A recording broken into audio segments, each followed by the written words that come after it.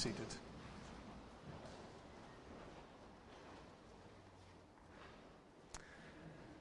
Friends, could I invite you to have open that passage that we read? We're going to be very much in that passage, not jumping around too much.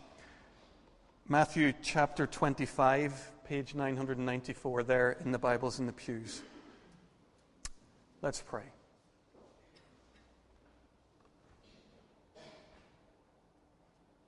Forever you will be the Lamb upon the throne. I gladly bow the knee and worship you alone. Risen Jesus, we want to honor you and to worship you. And we know, because you've taught us in your word, that to love you is to obey your commands. It's to do the things that you call us to do. Lord, help us now as we spend a few moments together in your word. Help us to hear your call. And Lord, give us hearts of love for you. Give us hearts that want to respond. Amen.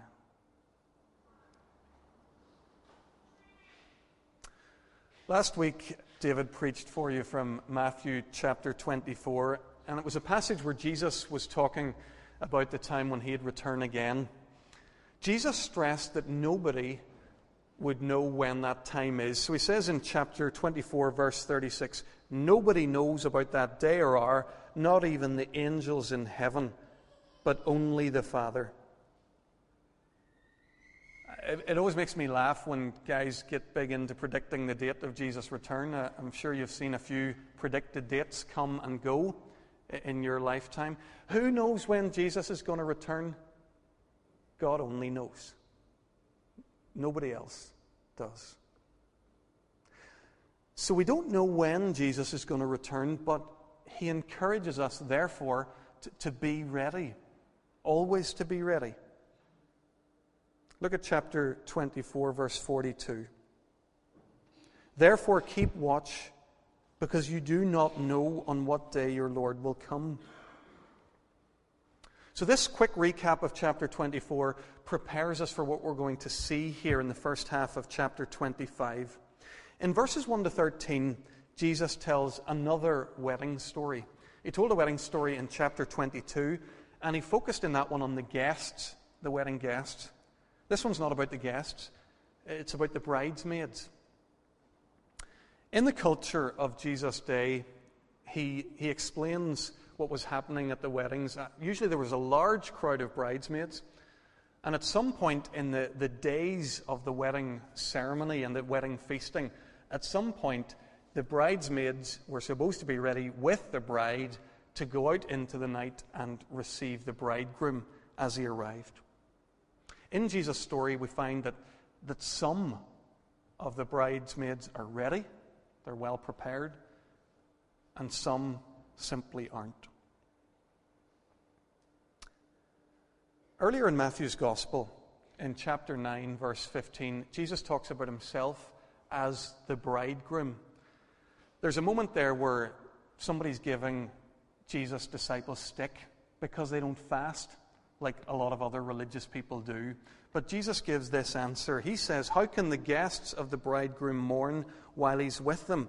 The time will come when the bridegroom will be taken away, and then they'll fast.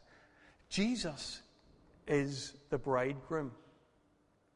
So in this story, he's telling us about himself, about his return, and he's continuing the theme that he's been developing throughout chapters 21 to 24. Jesus here is talking about that time when he's going to come back to this earth. And he wants his hearers to be ready for his return. Look at verse 13, chapter 25, verse 13. It's almost verbatim a lift from chapter 24, verse 42. Again, he says, therefore keep watch, because you don't know the day or the hour. That's all I want to say about that first parable, because it simply reinforces and adds to the message that we've already been seeing. We don't know when Jesus is going to come again, but we do know that he wants us to be ready. And all of this begs a question for me. How do you be ready for Jesus coming again? How do you do that? What kind of a life do you live to be ready for Jesus coming again? Do you read Revelation over and over again? Do you read the Left Behind series over and over again? How do you get ready for Jesus coming? How do we live that kind of a life? Well, Jesus' next story, the one we're going to think about this morning, this parable of the talents, is Jesus' answer to that question. This is how you live to be ready for my return. The story is pretty straightforward, and I don't want to make it any more elaborate than it is. A master gives money to 3 servants, and then he returns at the end of the story to settle accounts with them. By now, we see the pattern in these stories. The master, again, who's going away, but who will return, is Jesus. The servants in the story are those who follow him, his people on earth, people like you and I. And the times are times like now, today. So Jesus has left this earth. He's given us opportunities to serve him and to invest in the kingdom. And one day he's going to return and settle accounts with us, his investment managers. So the bulk of the story actually tells about the outcome of this investment opportunity. And we find that the servants in Jesus' stories, they respond in one of 2 ways. The first category Jesus describes in verse 21 and 23 as good and faithful servants. So the guy who got 5 talents, the guy who got 2 talents, they both put the master's money to work. These guys, you'll have noticed, they both managed to get 100% return on investments. It's one of those moments in the Bible where I wish there was like a website included or an email address, because I look at some of the investments I've made and I think I should have gone to these guys. They would have done better for me than I did for myself or others on my behalf. These are the kind of financial advisors, investors that we'd all love to have. Give them something, they make it work, and it grows. Jesus uses here a financial metaphor to talk about the faithfulness that God wants from us. He's looking for people who'll take what he's given them, take steps. They'll be creative, they'll be energetic, they'll invest dynamically to see growth in the kingdom of God.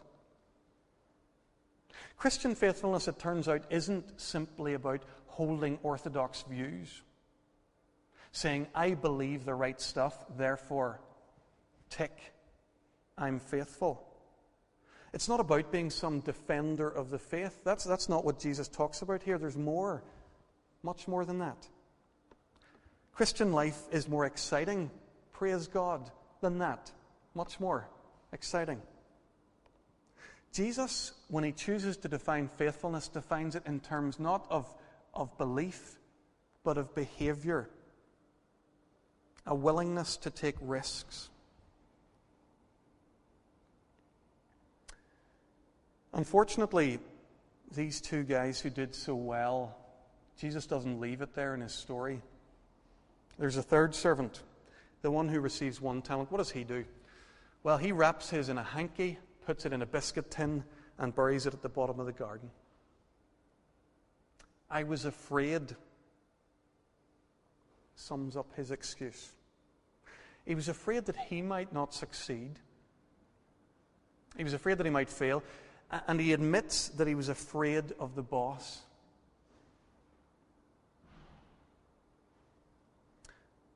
A traveler in the southern United States once stopped in a small village, and he got into a conversation with a local farmer sitting with his feet up on the veranda of his home. How's your cotton coming on? The traveler asked. Ain't got none, said the farmer. Didn't you plant any? Nope. I was afraid of the cotton beetle. How's your corn then? Didn't plant none. Afraid there wasn't going to be no rain. What about your potatoes? Ain't got none. Afraid of the potato blight. Well, what did you plant then? Nothing. This year I figured I'd just play it safe. That was the third servant's policy. I'll just play it safe. He says he's afraid. Do you see the point Jesus is making in this story about these investment opportunities in the kingdom of God? Jesus expects his servants to take steps, to be enterprising, to use our energy and our creativity and to use those resources he's given us. Jesus expects us to take risks. And by the example of the lazy servant, Jesus warns us against laziness, against passivity, against playing it safe. I think what Jesus is doing in this story, he's encouraging us to have enough confidence in God that we believe he won't treat us badly if we make a mistake here and there.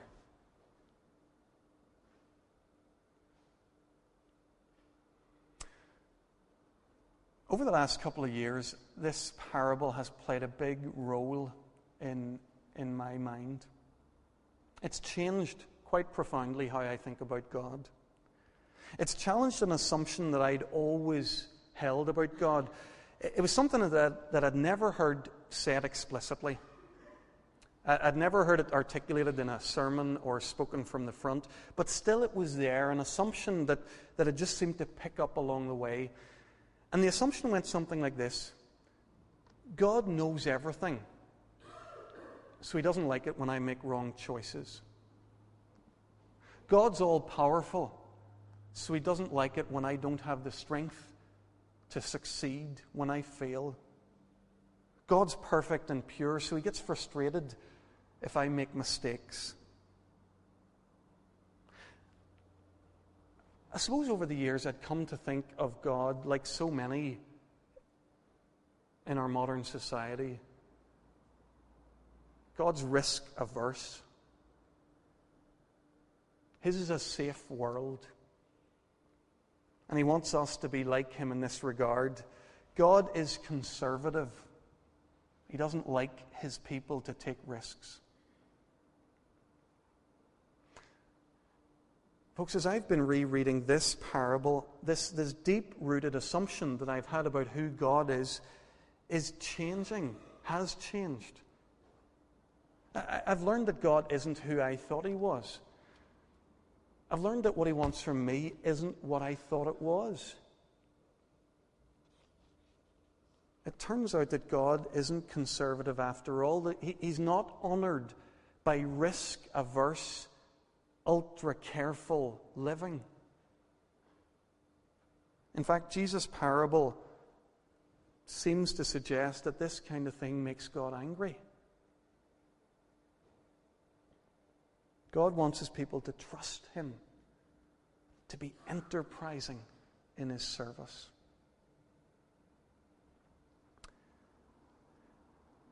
In one of the early editions of the Reach Out magazine, David Montgomery, Monty, who worshipped and worked with us not so long ago here at Kirkpatrick, he tackled this issue of the risk-averse church head on.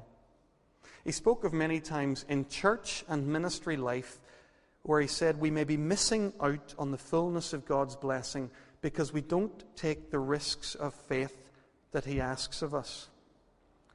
The result is a spirituality that is safe, mission that is well within the confines of one's comfort zone, and congregational life which is boring, predictable, and so much less than God desires.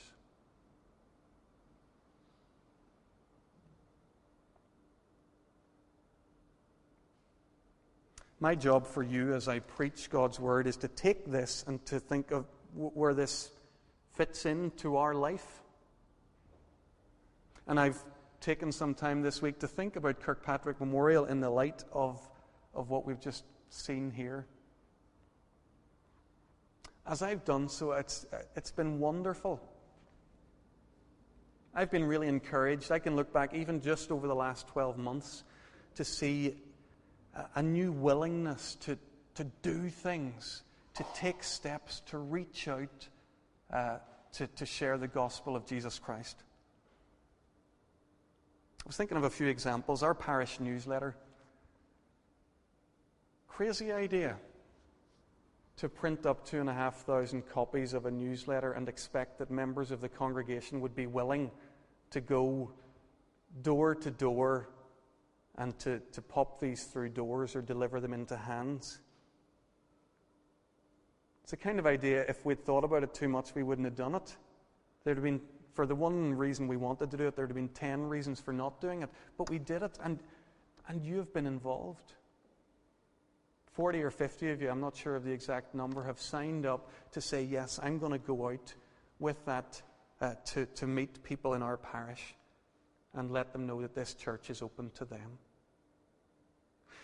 We've opened our church buildings a lot more in lots of different ways. The church just physically is open a lot more, and there are a lot of reasons for that. We've had our soul space initiatives where we've had the church open for people to come in and to pray and to meet with God.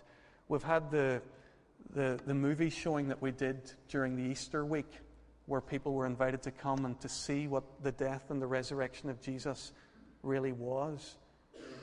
We had the initiative on the evening of the World Cup final, where we invited people in to watch the football with us, but to hear a message about Jesus Christ. Those are big steps that we have taken. The culture of our church has been changing. Can I tell you of one exciting little thing? I have a book in my hand here called A Fresh Start. A while ago I ordered in 100 copies of these. It's a book that tells people about new life in Jesus Christ. On our latest edition of our parish newsletter, we had a short paragraph that said anybody in the parish who wanted a copy of this book to read over the summer, they need simply contact us and we'll send it out to them. We have sent out copies of this book this summer. At a recent funeral that we were hosting here in the church, I offered a copy of this book to any member of that gathered congregation who had heard the message of Jesus Christ but wanted to think more about that, to take this home with them and read it. Around about a dozen people at that funeral service lifted a copy of this book and took it home with them.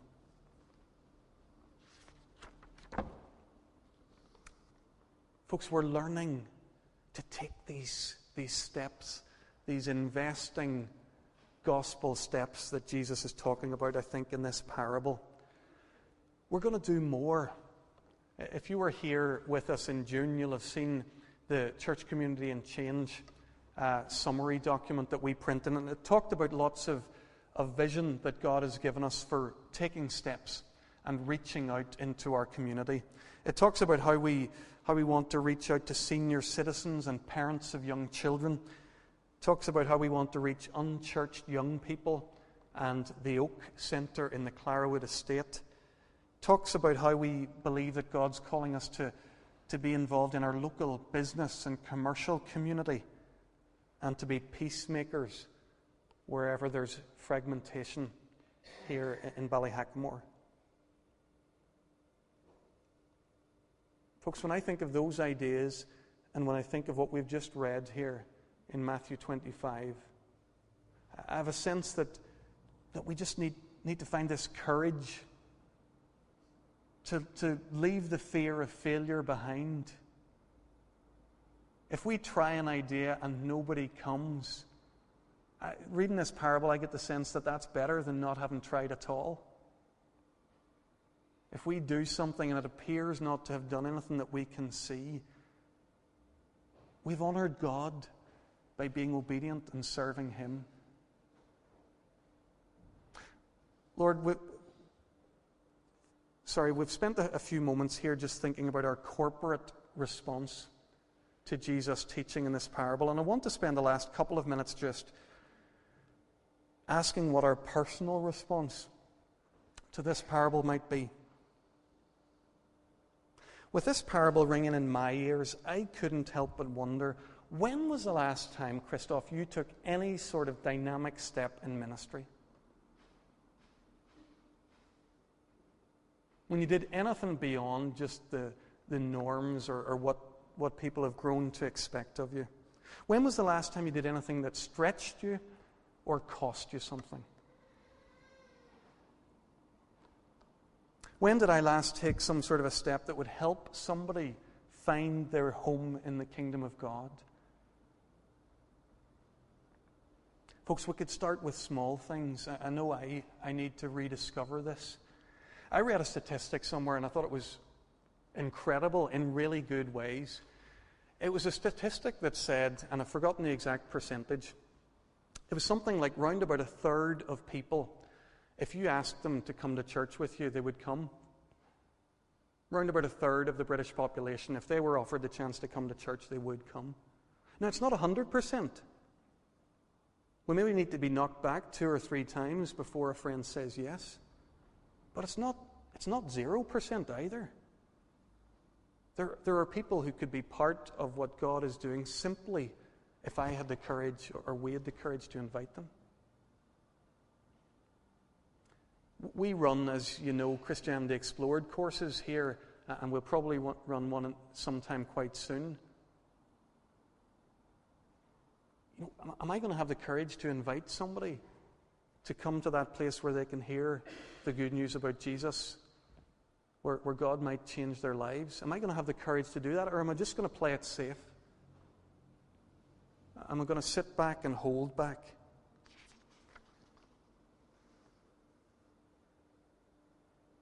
Folks, we could do the unheard of. We could talk to somebody directly about Jesus.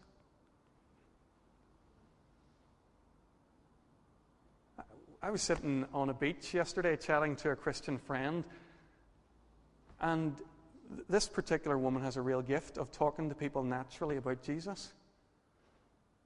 And as we were talking, we realized that by and large we don't do that. You know, Christian people just not even having the courage to say the word, to speak the name, to explain the odd time what Jesus means to us. That's me, folks, and maybe you also.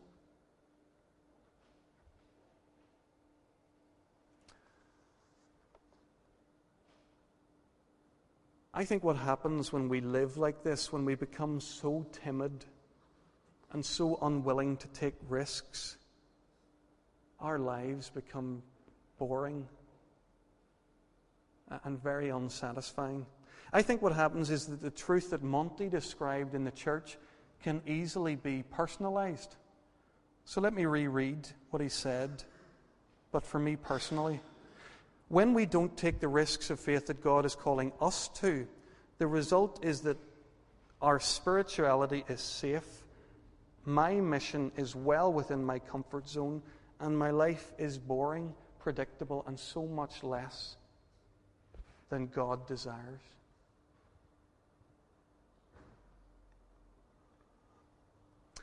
Let me finish. Over the last couple of years, our kids have reached a different stage. Patrick, who's 7, Sophie, who's 5, Ruby, who's 3, they all increasingly want to play their part in the family chores. And that sounds great. Until we try getting anything done. But whether it's Ruby clearing the table, or whether it's Sophie helping Claire make the tea, or whether it's Patrick pumping up the airbeds when we arrive on the campsite at the start of a camping holiday, they want to do their bit. And there's nothing nicer than seeing that look that they have when they've got it done. And they stand proud as punch, just loving it. And it's a lovely thing then as a parent to be able to say, that was brilliant. Well done.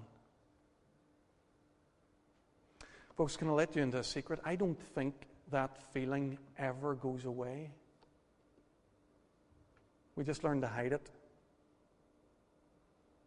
all of us still crave to hear somebody say once in a while, "That was brilliant. Well done." And in Jesus' story, the one person who takes those words on their lips, the one person who says that is the Master. It's Jesus himself. And there's a way of living that you and I are called to, which means we could come to the end of our lives. We could meet with Jesus and we could have him pass this assessment on our lives. "Christoph, that was brilliant. Well done."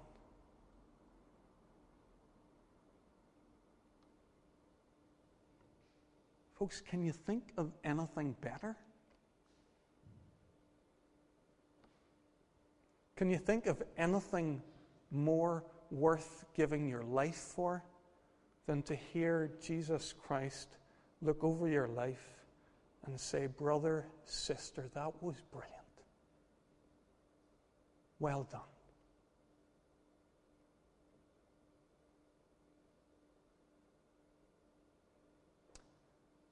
That's what I'd like. But it's not going to happen if I sit on my hands and say, "I need to play it safe." I've got to make sure I never get anything wrong. Make sure I never lose face. I'm a Presbyterian minister after all. If I live like that, I'll miss the blessing that Jesus is talking about here. If I can learn to take these steps, to continue to go with the gospel, to speak and to show the love of Jesus, then this is what waits for me. Brothers and sisters, let's enter into this life. Let's do all that we can. The steps can be small, they don't need to be huge, but let's do them. The things that God calls us to show and share Jesus in this world. Let's pray.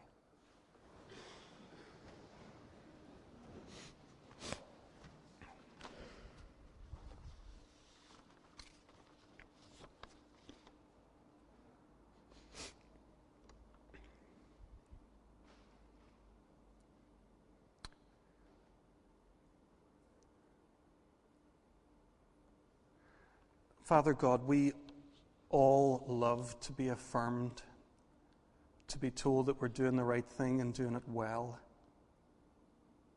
Lord, forgive us for the times when we have settled for something less than hearing you say, "Well done, good and faithful servant." Lord, show us the substitutes that we have settled for in our lives. Show us those ways in which our lives are so much less than they could be under you. Lord, give us courage to begin to take risks and steps and to take initiatives to serve you. Lord, thank you for your call in our lives. Thank you for this adventure that you call us to. Help us now to enter into it. We pray it all in Jesus' name. Amen.